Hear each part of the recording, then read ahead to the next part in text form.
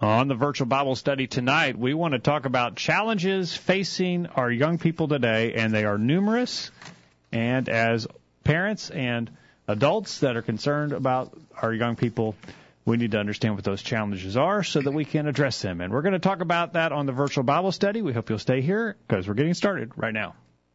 It's time for this week's edition of the Virtual Bible Study. The Virtual Bible Study is a live, internet-only call-in program dedicated to the honest study and discussion of God's Word. Do you have a question about something in the Bible, or are you simply interested in learning more about the Scriptures? If so, we hope you'll stay tuned tonight as we look into the pages of God's Word. The Virtual Bible Study is brought to you this time each week by the College View Church of Christ in Columbia, Tennessee. You can participate in the discussion tonight by calling 931-381-4567 or by emailing your questions or comments from collegeview.com. We hope you'll take out your Bibles and study along with us as we begin an exciting study of God's Word on this edition of the Virtual Bible Study. And we welcome you into the Virtual Bible Study for Thursday, June 14th, 2018. We're glad that you're here tonight. My name is Jacob Gwynn. My father, Greg Gwynn, is preaching in Ohio tonight. And in his spot again this week, Monty Overton is here. Monty, welcome back to the program. Thank you, Jay. It's good to be here. Glad to have you here. Anthony Petrachko is behind the controls tonight. Anthony, welcome to the program. Hello. And no microphone there, Anthony. Uh-oh. Yeah, you're out of practice here. It's way over here. There you go. Glad that you're here, Anthony. Look forward to your comments. And we're glad that you're on the other end of the line tonight. Look forward to hearing from you at 877-381-4567. Email questions at collegeview.com. Those are ways you can contact us at any time. And if you're watching us on the program live tonight, sign in the chat room with other listeners and share your comments there. We look forward to hearing from you on the program tonight. I want to remind you about our community Bible study coming up in just a little over a month from now, July 23rd and 24th in Columbia, Tennessee at the Memorial Building in downtown Columbia. We'll be having a community Bible study. We're going to present evidences for the existence of God to combat some of the challenges that folks in our society today are facing, maybe especially our young people. So you'll want to, if you're anywhere around, want to make sure you make plans for that on July 23rd and 24th. Be staying tuned for more information on that community Bible study. And if you'd like a bumper sticker to help us get the word out about the program, send your snail mail address to questions@collegeview.com. We'll get you a bumper sticker or two in the mail at no charge if you'll help us spread the word about the program. You know, the price is so good, I got 4 of them. You got 4? Yeah. Wow. 1 on each vehicle and 2 on the back of the camper. Wow, that's great. And they work. They're out there doing their work every time you drive. That's right. All right. Monty, certainly there are numerous challenges. When you were a young person, there were challenges. There are challenges today as well. Those challenges probably are similar in their temptation, but maybe slightly different in their approach and their avenue. You know, the basic types of temptations that we have are the lust of the flesh, the lust of the eyes, and the pride of life.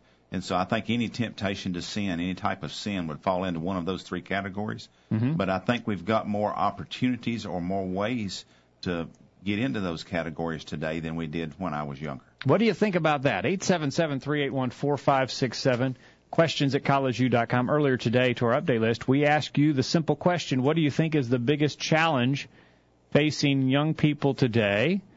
And do you think the challenges facing young people today are greater than the challenges faced by past generations? Why or why not? And then we ask you to comment on the following challenges that are facing our young people: the immoral media, the temptation to be immoral sexually, our society's focus on pleasure, our society's worship of youth and disrespect of the elderly.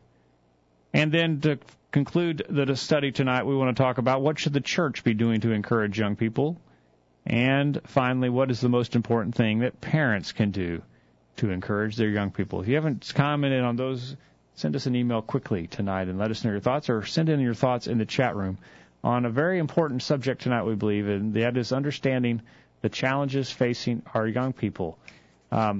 Kent in Calhoun, Georgia, signed in with the greatest challenge facing young people today, in his opinion, is the lack of respect for the concept of authority. In homes where authority is not recognized, such opens the door to many serious problems. Young people who are not taught parental authority and respect will not respect civil law, divine law, or even basic civility itself. So a general lack of authority. Thoughts about that, Monty? Well, I agree with that. A lot of times we see relatively small children and their parents tell them to do something or tell them, come here, and the child says no and stands there or maybe goes the other way. So the children haven't been taught to respect their parents. Well, if they haven't been taught to respect their parents, if they've been taught that I can do what I want to and get away with it, then when you go to the aspect of civil law, driving within the speed limit or any law that you might think of, well, if they didn't have to do what Mom and Daddy told me, what would ever possess me to think I got to do what the law says? And if I don't have to do what those two things say, and I disobey them with impunity, then why would I ever believe that God, who I can't see or hear or detect really with any of my senses to begin with, why should I ever bother to worry about what he has to think about anything? Good points. Good points. Anthony, I think we live in a society that boasts of our freedom, and we don't like being told to do anything by anyone. Yeah, I think that's true. I mean, we as a nation, we started as a nation of rebels. So I think that's strong in our society. I hadn't thought of that as far as authority. I was thinking of other things when I saw that question, but I think that's a good point. It is a good point. It certainly is a good angle on it. Daniel tonight signs in. Dan says, overall, I would say having a politically correct view of the world, such as acceptance of transgender, lesbian, and homosexual lifestyles, for one example.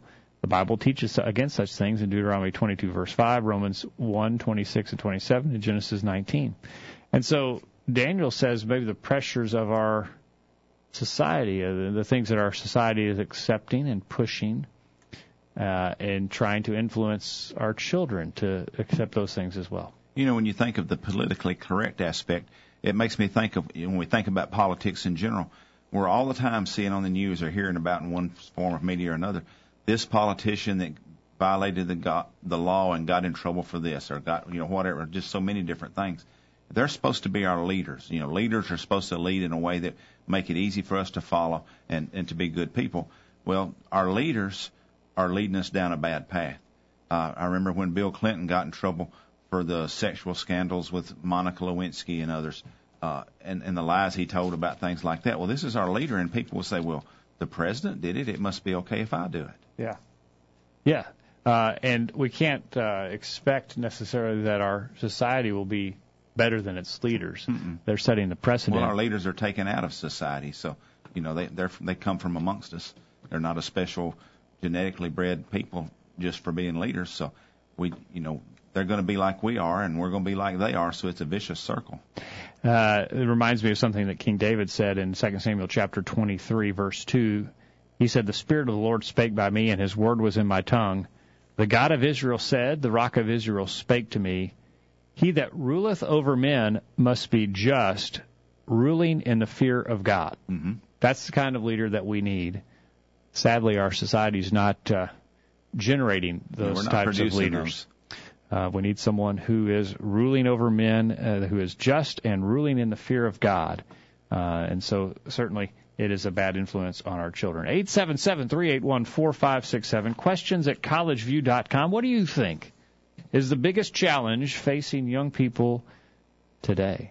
Monty, how would you answer that question? Well, I believe it would be a lack of leadership, but I believe that lack of leadership starts in the home. Okay. We talk to people about raising their children. We read a lot about that in the Bible, especially the book of Proverbs. Solomon offered a lot of good advice from God, inspired advice from God on how to raise our children. But, like you discussed in your sermon Sunday night about disciplining your child, sometimes we have to give them a spanking when they misbehave. Mm-hmm. Well, our society has come to the idea that, we should never spank our child. We'll damage their psyche or something like that. And even people in the church, well, I know that's what it says, but I still don't believe you ought to hit your child. Well, we're not talking about beating them over the head with a club or something like that. We're talking about bending over and spanking their behind in order to induce enough pain without damaging them so that they're not going to want to do this again. Mm-hmm. So a child is taught from the beginning, quite often, even by people in the church, that there's no consequences for your misbehavior. Well, if there's no consequences, they'll do what they want to. So there's really this problem. We can blame it on lots of things, and there are lots of things contribute to it, but it begins in the home.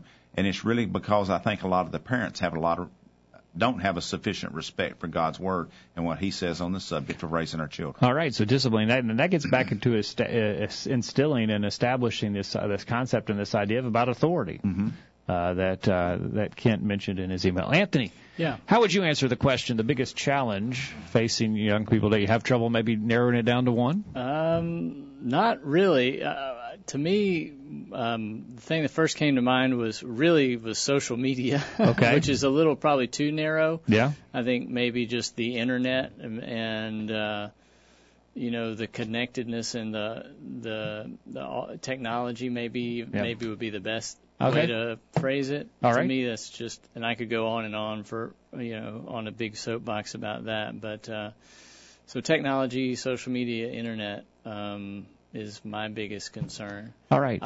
Could I jump back to the previous comments? I think about the politically correct attitude. Yeah. And as y'all were talking about that, what came to my mind was sort of the idea of the secularization of our society and culture and world, really, all across the world. Used to, say, back in the 50s, we always think about the golden days of the 50s where, there was prayer in school. It was, people read their Bibles, people talked, it was accepted. But now, any mention of God or, you're kind of you're weird, or, we don't want to hear about God, which gets back to the politically correct thing, but just that secularization and trying to get rid of God from our society completely is a major force. Okay.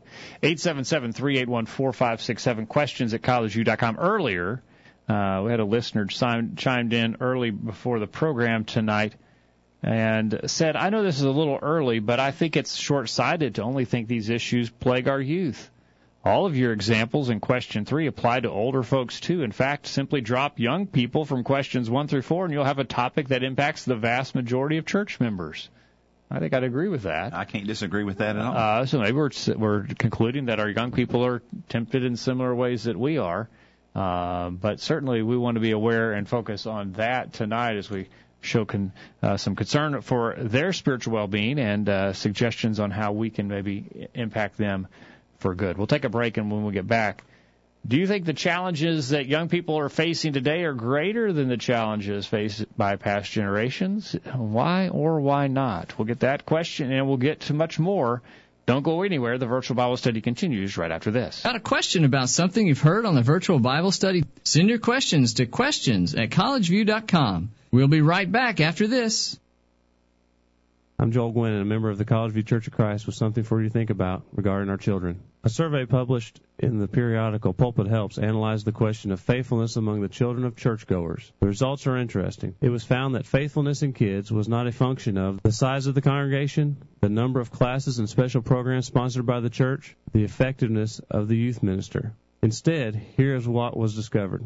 In cases where both parents were faithful and active, 93% of their children remained faithful to their religious training. When only one parent was faithful and active, the percentage dropped to 73%. When parents were only reasonably active, attended services, but that's all, their kids remained faithful only 53% of the time. And finally, when the parents attended assemblies only infrequently, the children endured at a mere 6% level. The results of this survey are interesting, but not terribly surprising. We've known all along that people, including children, often learn more from example than from the words they hear. That's why Jesus said, "Let your light so shine before men that they may see your good works and glorify your Father which is in heaven." Matthew 5:16. Parents, have you considered applying Jesus' concept right there in your own home? Are you letting your light shine before your kids? Survey results, our own common sense, and the Bible tells us that this is the only hope that we have to bring them up fearing God.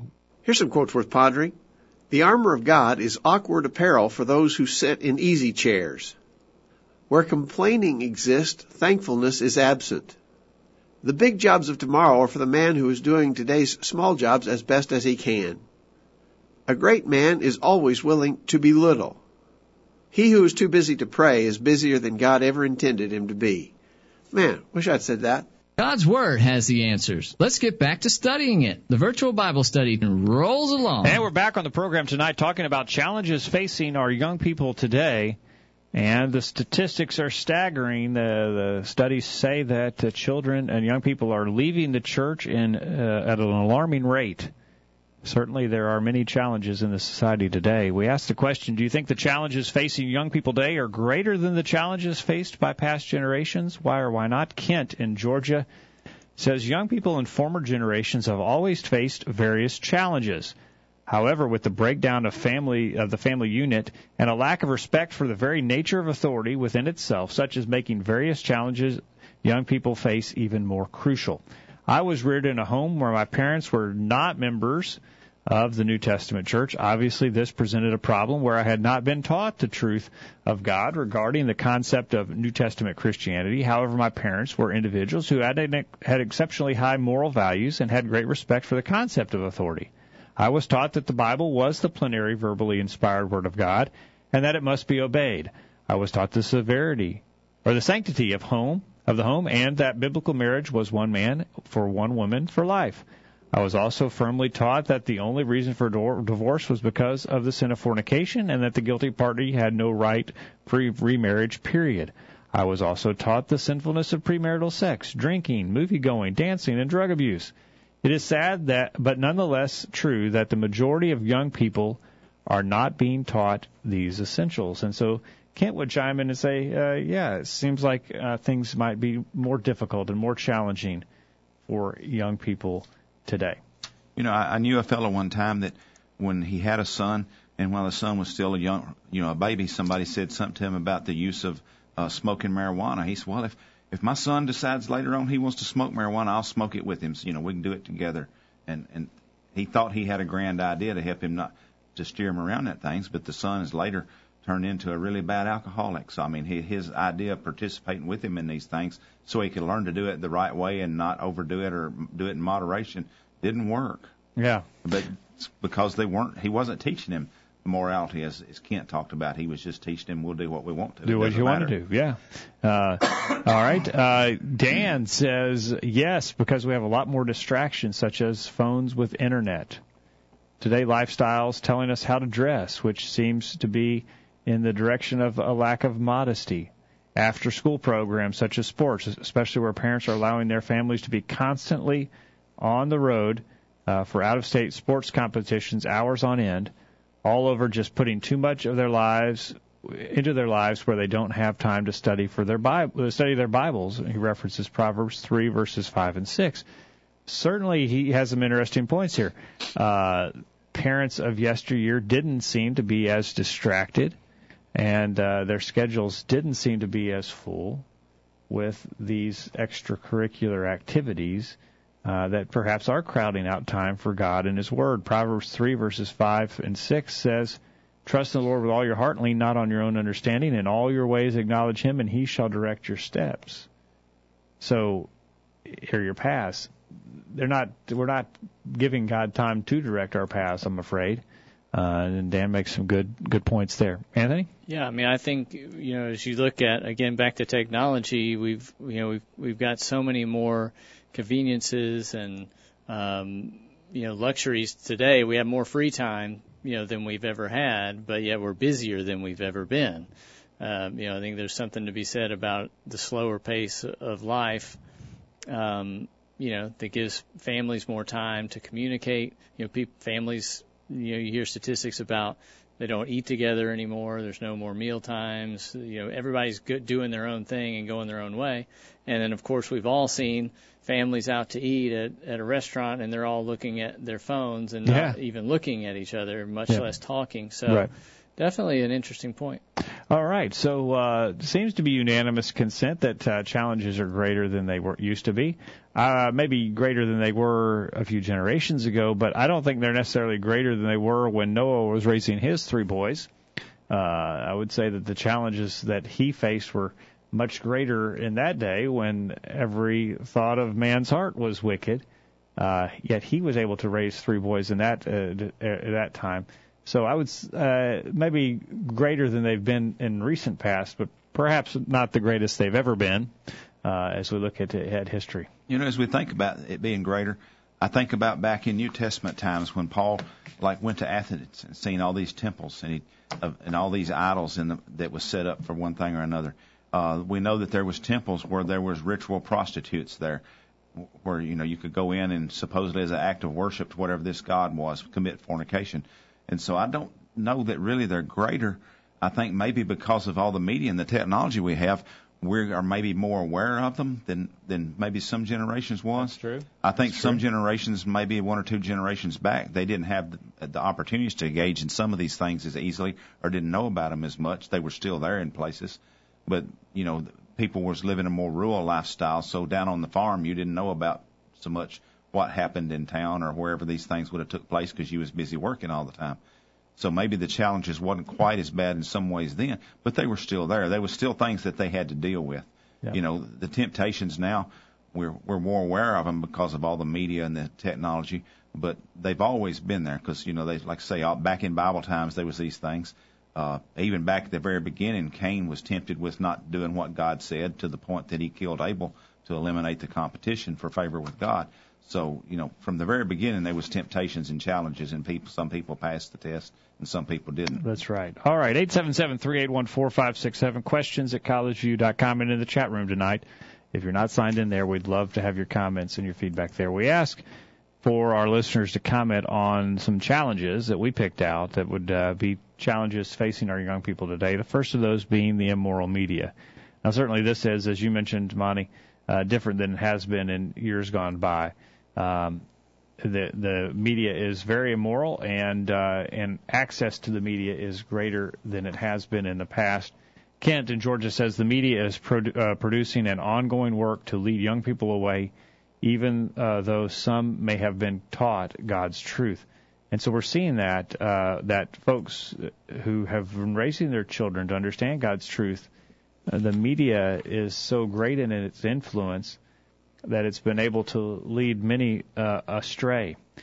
A few years ago, not too many years ago, we would have to really preach about the television and the evils of the television and how much time people were spending with their television.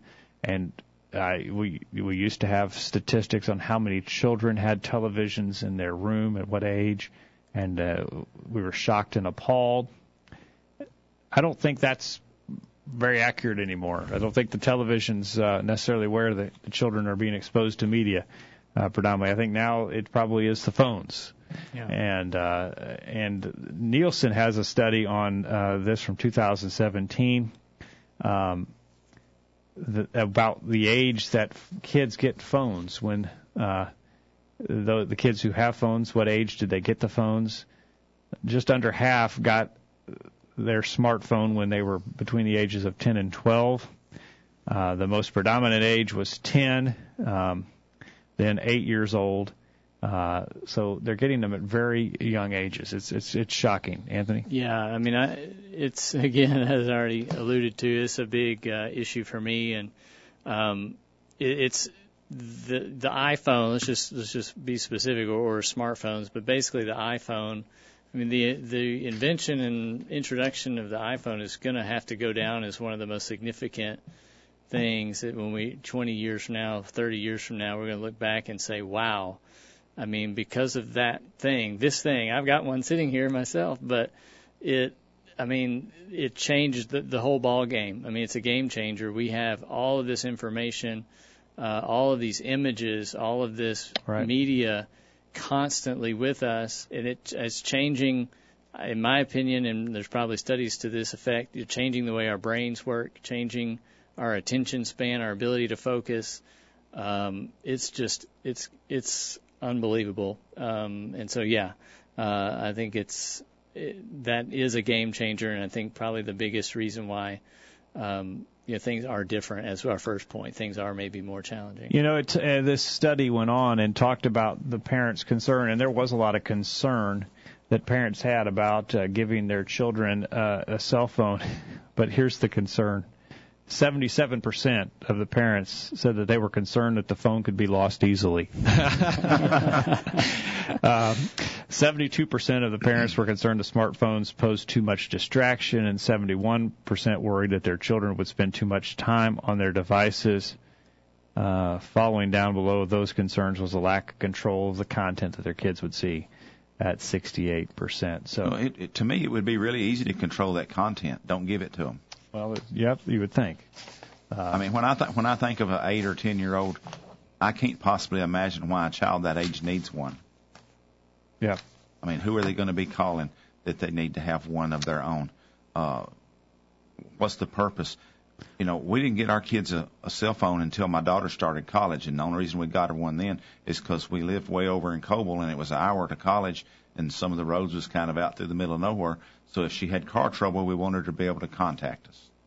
So she was 17, 18 years old before she got one, and I didn't feel like I didn't get one until I was in my 30s, which a long time of that it wasn't available. But I was living in that same out in the middle of nowhere place and working in Nashville, 75 miles away, so I thought I might ought to get one in case I had car trouble on the interstate. I could get help because part of that interstate was out in the middle of nowhere. So it was actually a tool for a purpose. But as far as a 8 or 10-year-old child having them, what would they possibly need one for? Yeah. In my opinion, I don't understand. Well, and I think we need to stop and think about it as parents and as adults. Is what do we need? This kind of connectivity, this kind of distraction, and how are we using it? Proverbs 23 verse 7 says, "For as he thinketh in his heart, so is he." How are we thinking? And with the prevalence of the immoral media that's around us and so many new avenues for it to get to our heart, how is it influencing our thinking? Think about it as adults, but especially think about it for our children. What are they being exposed to? As they think, as our children think in their hearts, that's what they're going to become. And how is the media shaping those thoughts? Anthony? Right, yeah. I mean, it's, and even just the media aside, just some of these apps, the way they're designed, you've got, they're designed to be addictive in nature. They're designed to, and whether or not they're designed to, again, they change the way our brain works, and they shorten our attention span and things like this, to the point where the people who have created some of these apps are now coming out and saying, we created a monster here, we're sorry, I wish we hadn't done this. I was just reading something in the paper. I've read many articles of these Facebook, Google former employees are saying, this is not good. We created, this is a Pandora's box. And, wow. It's when it gets to that point, something's wrong. But. All right. We certainly need to think about that. We need to think about, even if we were able to keep our children, that we give them a smartphone and ensure that the only thing that comes across it is absolutely godly. There's nothing, no sinful entertainment at all. It's all pure as snow. We need to understand that just even that can crowd out God and thinking on godly things. Psalm 119, verse 9, beginning, "Wherewithal shall a young man cleanse his way? By taking heed thereto according to thy word. With my whole heart I have sought thee. O let me not wander from thy commandments. Thy word I have hid in my heart, that I might not sin against thee." We've got to be meditating and hiding God's word in our heart, and we've got so many things coming at us that we don't have time to stop and work on hiding God's word in our heart, and our children need to be doing that at a young age as well. Well, one of the reasons our children don't do it is because they don't see us doing it. Well, that's true. We're so wrapped up in our devices, too, our smartphones, our computer, or this or that, that we're not really providing ourselves enough time to study God's word. If we see our children, if our children can see us doing this, okay, we need this tool to accomplish a certain task, we use it for that, then we put it away, and they see us having a regular and dedicated time to study our Bibles, and they know that's what we do, then they're more likely to do that themselves. But if they see us all absorbed in whatever our current distraction is, and to the point that we don't have time for studying God's Word, then they're going to understand that studying God's Word is not that particularly important, and they don't have to do it either. Okay. We need to get a break, get this week's bullet point, and give you time to send in your comments. We look forward to hearing from you in the chat room, or better yet, on the phone at 877-381-4567. Don't go anywhere. The Virtual Bible Study will continue right after this. There's more of the Virtual Bible Study to come after these important messages. Stay tuned. This is Greg Gwynn with this week's bullet point. It has been reported that American students are not doing well in important math and science studies. In fact, they rank about 25th in the world on achievement tests in these important subjects. However, it's also reported that the very same American students rank first in the world regarding how they feel about their math and science abilities.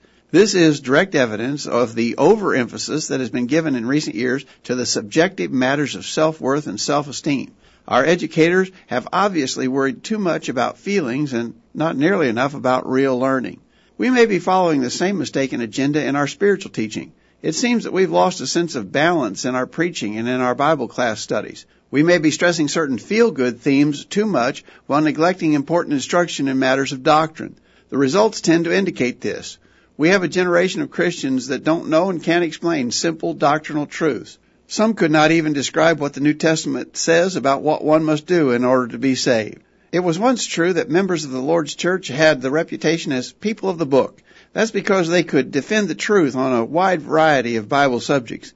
Members of various denominations dreaded and even avoided discussions with us because they knew that we knew the Bible and could answer their faulty arguments. Unfortunately, that reputation has been lost. Let's get back to teaching and emphasizing all the counsel of God while keeping back nothing that is profitable. Acts 20, verses 20 and 27.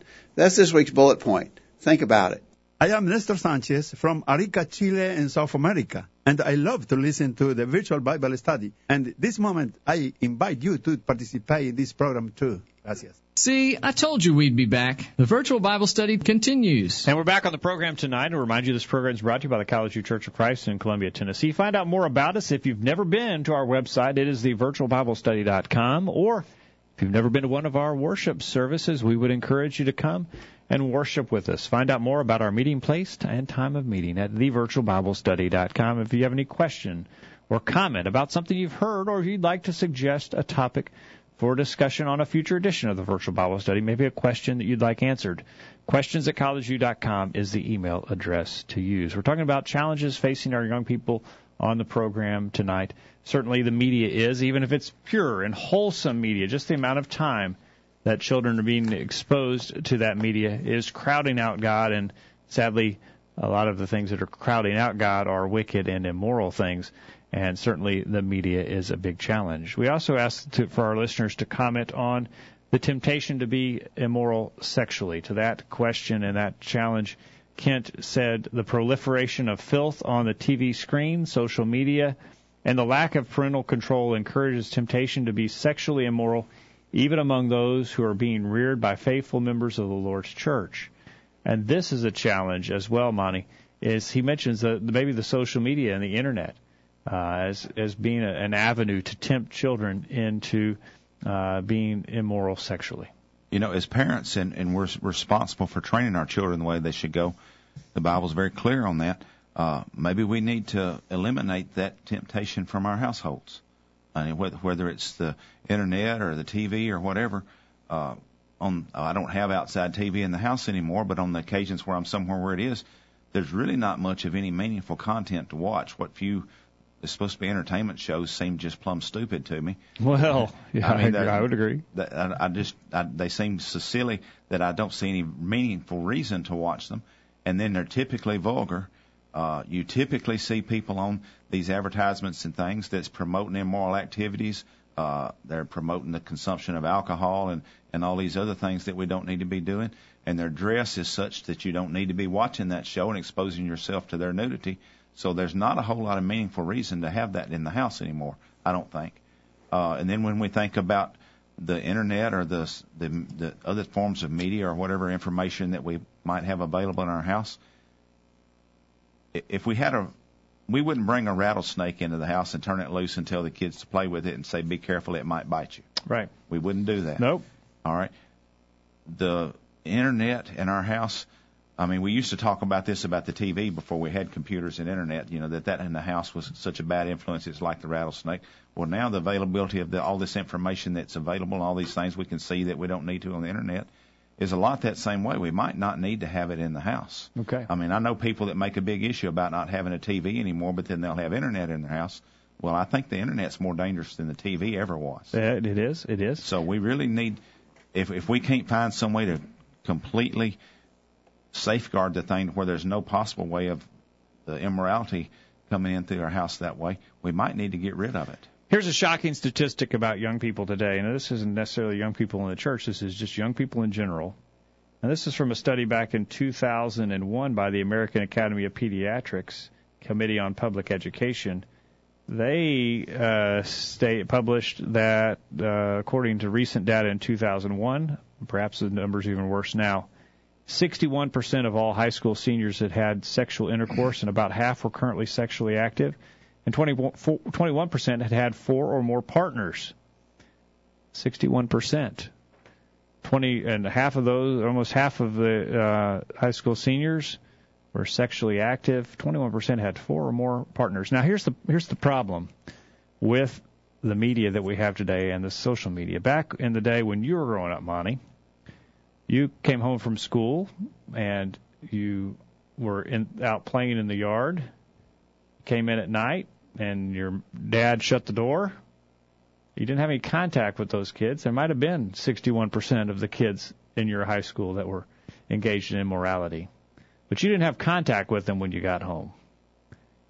And if they called on the phone, your dad wanted to know who that was and what they wanted, if they ever did call. Nowadays, your kids come home from school, and they're with their friends all night long on their phones and on instant messages, Anthony. And so now our kids have full-time access to this 61% of the kids who are engaged in immorality, influencing them along those lines.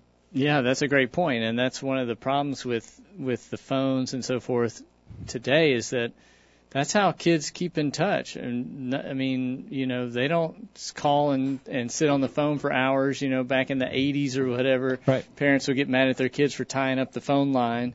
That's long gone. Right. So kids don't even talk. It's all texting or Snapchatting or whatever. So, but you're exactly right that they're constantly being bombarded and notifications going off on somebody said this, somebody posted that. And you're right, they're exposed to that a lot more, and there's that even greater pressure that if they're not tuned in to those media channels, if you will, they're missing out. That's right. When our kids, we homeschooled our kids for many years, and they went to high school, and immediately they were out of the loop because they didn't have smartphones. They didn't know what was going on. They didn't know when there was this get-together or that get-together, but not even that. But they couldn't even do some of their assignments in class because their teachers wanted them to pull out their smartphones and take a picture of this or video that, and they couldn't do it. So it's just a very different world. 877-381-4567, questions@collegeview.com. Timothy was encouraged in 2 Timothy chapter 2, verse 20, flee also youthful lust, but follow righteousness, faith, charity, peace with them that call on the Lord out of a pure heart. Timothy was to be associated with those who are and be living like those who are calling on the Lord with a pure heart. He was told to flee these things, these useful lusts, and then to follow after things of godliness. And we need to be teaching our children that today as well. Well, we have to ask ourselves how much fleeing we're doing when we carry it around in our pocket. Well, that's true. That's true. We don't get very far from it, do we? No. 1 Peter chapter 2, verse 11, Dearly beloved, I beseech you as strangers and pilgrims, abstain from fleshly lust which war against the soul. If there was some type of physical danger that was threatening the well-being of our children, Anthony, we'd be fighting against that. We'd be warring against that. If there's lead paint in my house, we don't want that around my kids. We'll do whatever it takes to get that out of there. There's some type of wild animal out in the yard. We're going to do what we can to eradicate that wild animal. But we have these spiritual dangers, these fleshly lusts that are warring against the souls of our children, and we turn a blind eye. Yeah, there's just no question. These temptations are not new, but as Monty, I think, already pointed out, the availability and the prevalence of these temptations and access to these temptations is at levels that we've never seen before. All right. Used to, at least you had to have a TV and you had to maybe have certain channels on the TV. Right. But now, all you need is an internet connection and a smartphone or a computer, and there's so much that is out there. That's right. All right. Dwight in the chat room says not only the phones and computers, but movies and swimming pools, etc., are a downfall to our kids. Notice what he says. I like this. Do we busy parents raise and guide our families? And it is time, Monty, as you mentioned, about leadership. It's time for us to take control of our families and to fight to protect them. You know, as fathers and husbands in our household, we're supposed to be the spiritual leaders of our household. It might be time for us to set our families down and say, look, I haven't been doing a good job. I've messed up. I've allowed these kind of things to take place. But we're drawing a line in the sand and saying no more. Yeah. You know, and we admit our failures. We're not perfect, and I don't think any of us profess to be perfect. So we need to be big boys about it. We admit that we've messed up, and this is how we understand we need to fix it, and we're going to head in that direction now. All right. I asked the question earlier today, how does our society's focus on pleasure pose a challenge to our young people? Kent says our society's focus on the pleasure principle, a.k.a. hedonism, is like throwing gasoline on an already raging fire. More individuals are being corrupted as the time progresses. And so the focus on basically, if it feels good, do it. You know, pleasure at all costs, whatever it takes. That's the society that we're living in, and that society and that mindset is having an impact on our children. You know, we see that like on all sorts of media outlets that we see, you know, you only live once, go with gusto, and these kinds of things. And the focus of everything you see is do things that bring you pleasure, whatever, at all costs, no matter what it takes to do it. It's not the question is it godly? The question is it fun? Is it fun? Do I want to do it? And that's the guiding principle, Anthony. Yeah, and that's the principle that is really behind us driving all this transgender stuff and homosexual agendas and stuff. It's well, if it comes naturally to me, quote unquote, then it's okay. Don't judge my behavior. Let me do what I want to do. And so this has been sort of, crammed down the throats for so many generations that this millennial generation is just anything goes. Yeah. Because, if I have this urge, then it must be okay. I should be able to fulfill this urge, whether it means I think I'm not this gender that I was born, or I should do this whatever deviant behavior. Well, it's not deviant. If I want to do it, then it's okay. Then if it's, that's right. It certainly is the attitude. And this is the attitude that that Paul warned about in 2 Timothy 3, verse 1 through 5.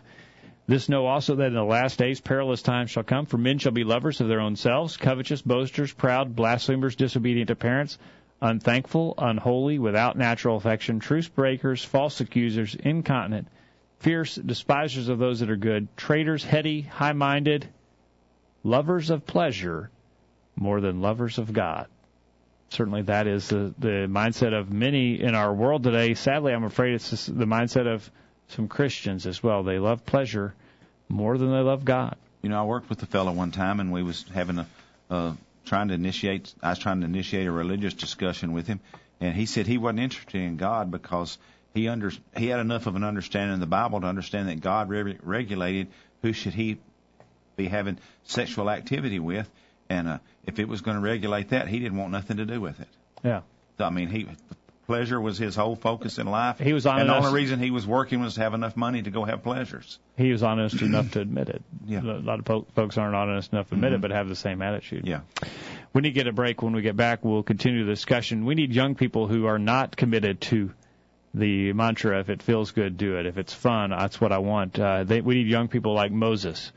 In Hebrews 11, verse 24, beginning, by faith Moses, when he was come to years, refused to be called the son of Pharaoh's daughter. Notice this, choosing to suffer affliction with the people of God than to enjoy the pleasures of sin for a season, esteeming the reproach of Christ greater riches than the treasures in Egypt, where he had respect unto the recompense of the reward. We need to be teaching our children that rather than enjoying the pleasures of sin for a season, that we must be committed to doing God's will, in spite of what our society might be telling them. We'll get a break and get your thoughts. We'll go to the top of the hour right after this. Don't go anywhere. You might miss something. The virtual Bible study continues right after this.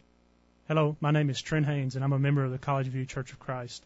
In a scanning of the book of Proverbs, it provides us several reasons to discipline our children. To show you don't hate them, He who spares the rod hates his son, but he who loves him is careful to discipline him. Chapter 13, verse 24. To give them hope, discipline your son, for in that there is hope. Do not be a willing party to his death. Chapter 19, verse 18. To help them for a lifetime, train up a child in the way he should go, and when he is old he will not turn from it. Chapter 22, verse 6. To chase away foolishness. Folly is bound up in the heart of a child, but the rod of discipline will drive it far from him. Chapter 22, verse 15. To save his soul, do not withhold discipline from a child. If you punish him with a rod, he will not die. Punish him with a rod and save his soul from death. Chapter 23, verses 13 through 14. For your own comfort, discipline your child, and he will give you peace. He will bring delight to your soul. Chapter 29, verse 17. Parents need to read and understand these passages. So too should our children. We're tracking the trends on the virtual Bible study. The latest statistics from the Federal Reserve indicate consumer debt in the United States continues to increase, reaching nearly $3.6 trillion in April of 2016. According to statistics published by the Census Bureau, that works out to over $11,140 in debt for every man, woman, and child that lives here in the United States, and that amount does not include debt associated with mortgages.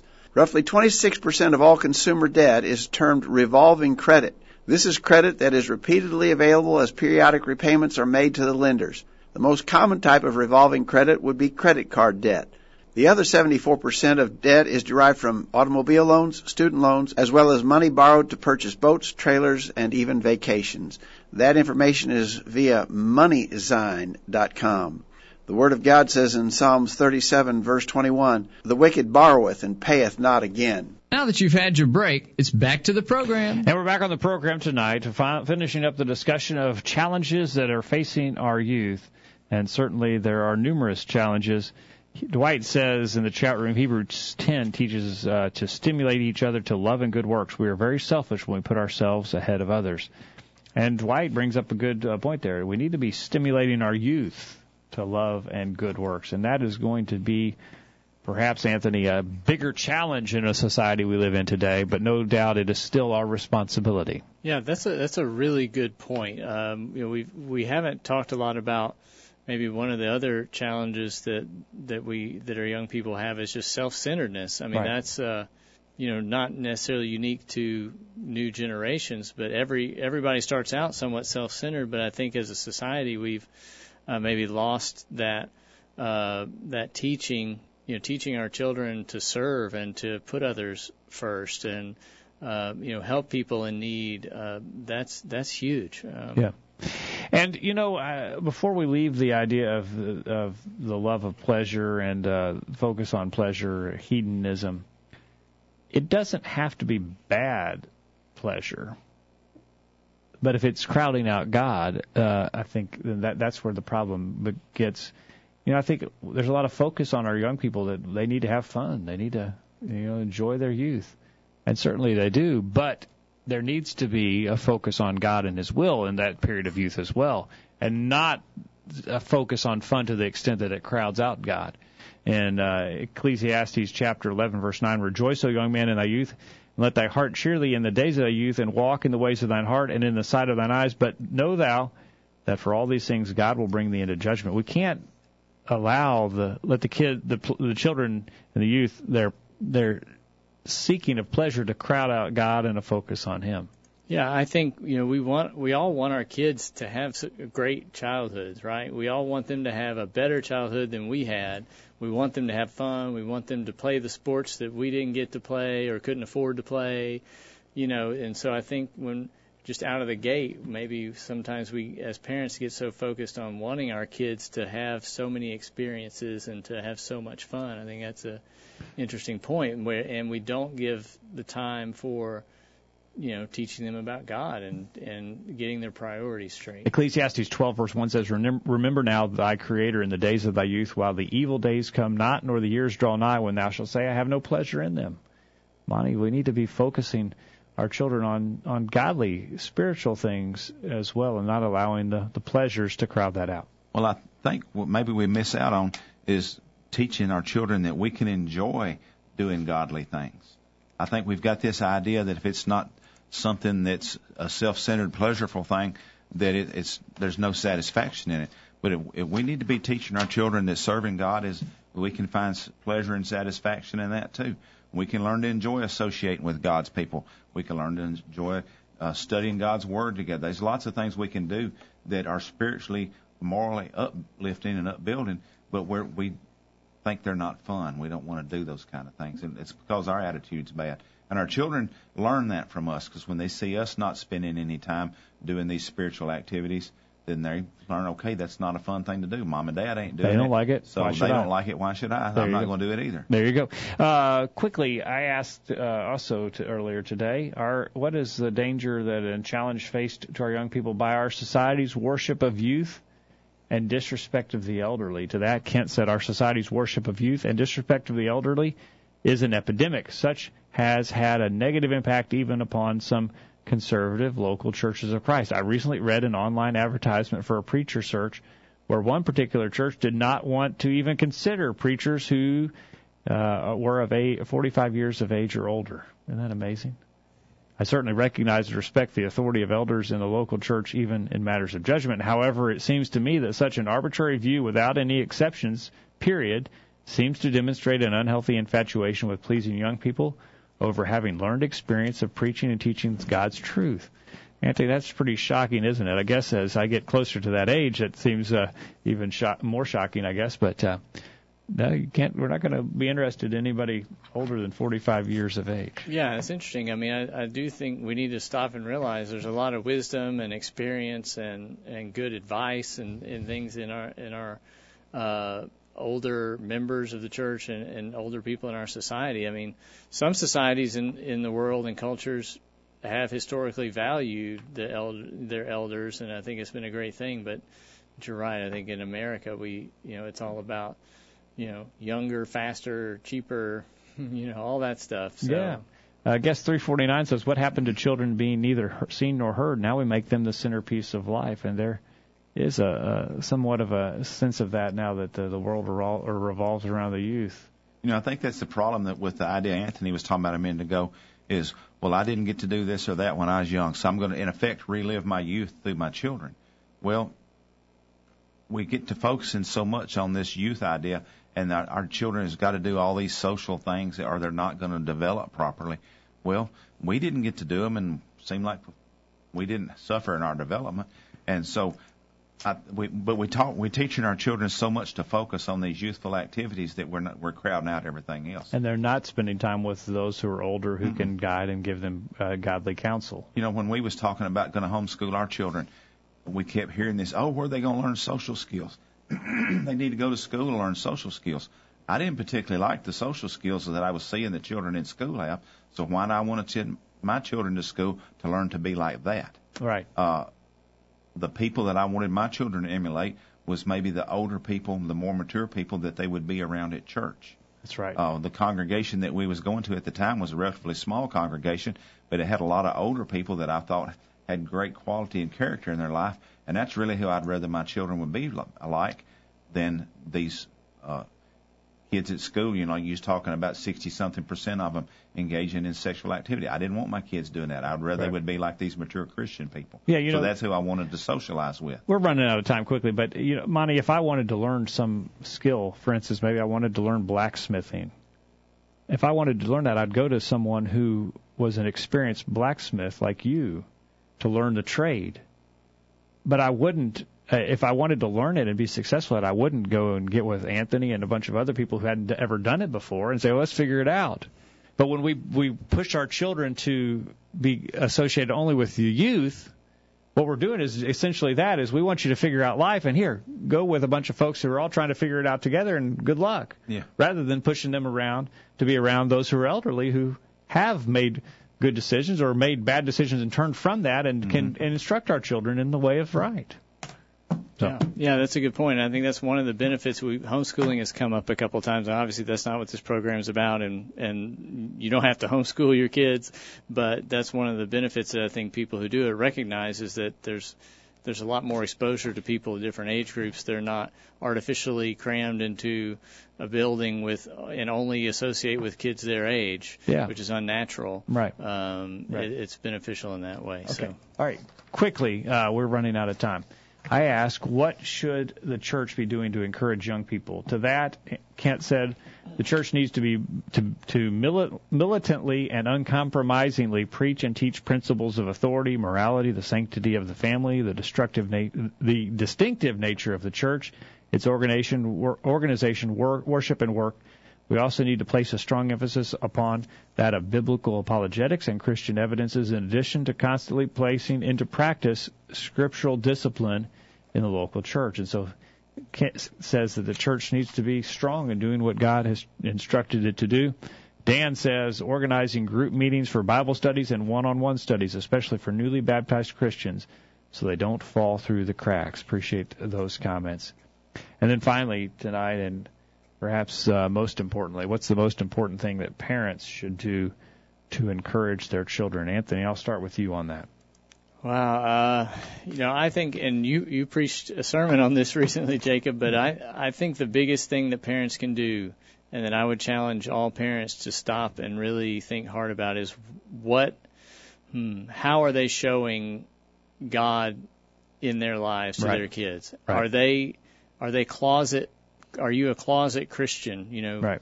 Would your kids really not even, other than taking them to church 3 times a week, is that all they see? And I think we tend to be kind of we introverted, and we don't want to show outwardly.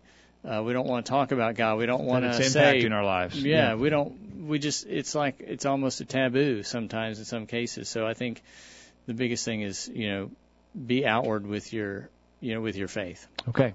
Monty, what would you say? Mine's similar to Anthony's, but I think the biggest thing we should do is live a faithful, godly Christian life before them in every aspect of our lives. If we're doing that, we're teaching them what's important, most important to us. If we can demonstrate to them that our most important thing in life is to serve God and keep His commandments, then we're teaching them, and they'll emulate that same type of thing, hopefully. But if we're not teaching them that, we're not living a godly, faithful Christian life all the time, they're going to know it. So then what we're actually teaching them is that it really doesn't matter. So I've got to teach them that God comes first in everything by demonstrating that in my life. All right. Kent in Georgia quickly says, consistently teach and practice the Scriptures in conjunction with child rearing and demonstrate a true love for each child and family member. Dan said, Proverbs chapter 22, verse 6, train up a child in the way he should go, and when he is old, he will not depart from it. He says that followed by showing them how to apply Proverbs 3, verses 5 and 6 in their lives. So be a good example to them along the lines of what you guys are saying there. Certainly, parents have a huge responsibility in training up their children, as Proverbs 22, verse 6 said, and leading them, disciplining them, and guiding them in the paths of righteousness. There are a lot of challenges facing the young people today, Monty. Lots of challenges and lots of avenues that the devil has that he didn't have before. Similar temptations, as you mentioned earlier, temptations that people throughout time have been able to overcome. And God has not allowed us to be put into a place, and not allowed our children to be put into a place that they can't resist the temptations that the devil will present to them, but they certainly need our help. I was looking for it last night in our Bible class in 1 Corinthians chapter 10, because I want to find it right now. I can't see it. But anyhow, it tells us that God is faithful and that He won't give us any temptation, allow us any temptations greater than we can bear. Mm-hmm. And for the temptations that we have, He's promised to provide us a way of escape. So the temptations in some ways may be stronger or greater or more difficult to deal with in some ways we might think than they were in the past times. But God's promised He won't let too big a one come on us, and He'll show that there'll be a way to get out of it. All right. Anthony, final thoughts from you tonight? Oh, no, I think it's a great program. Again, I would just encourage our parents to really pray about what they can, pray for wisdom, pray Certainly. for guidance. And I was just thinking as you guys were talking, if I had to answer that question, I would just say, slow down, too. That's true. That would be my advice. Slow down, and you can't be asleep at the wheel, can you? There's certainly so many challenges and dangers out there that we've got to be vigilant and on guard. Certainly some things for us to consider. Thank you for being here tonight, Monty. Thank you, Jacob. Thank you, Anthony. Thank you both for Thanks your comments. for and thank you to our listeners for joining us on the program tonight. We hope you benefited from our study and discussion of God's Word. We encourage you to make plans to be back here this time next week for another edition of the Virtual Bible Study. And in the meantime, we encourage you to put God first in your life, study His inspired Word, the Bible, and live by it every day. You'll never regret it. Thanks for listening to the Virtual Bible Study, brought to you by the College View Church of Christ. The College View Church of Christ meets at 1618 Hampshire Pike in Columbia, Tennessee. If you are in the Columbia, Tennessee area, we encourage you to worship with the College View Church of Christ on Sunday mornings at 9:30 and on Sunday evenings at 6 o'clock. The College View Church of Christ also welcomes you to attend their Wednesday night Bible studies at 7 o'clock. If you have any questions about something that was said on tonight's broadcast or would like more information about the College View Church of Christ, please call 931-381-4567. That number again, 931-381-4567. Or for more information on the internet, visit collegeview.com. Be sure to tune into the Virtual Bible Study this time next Thursday for another informative study of God's Word.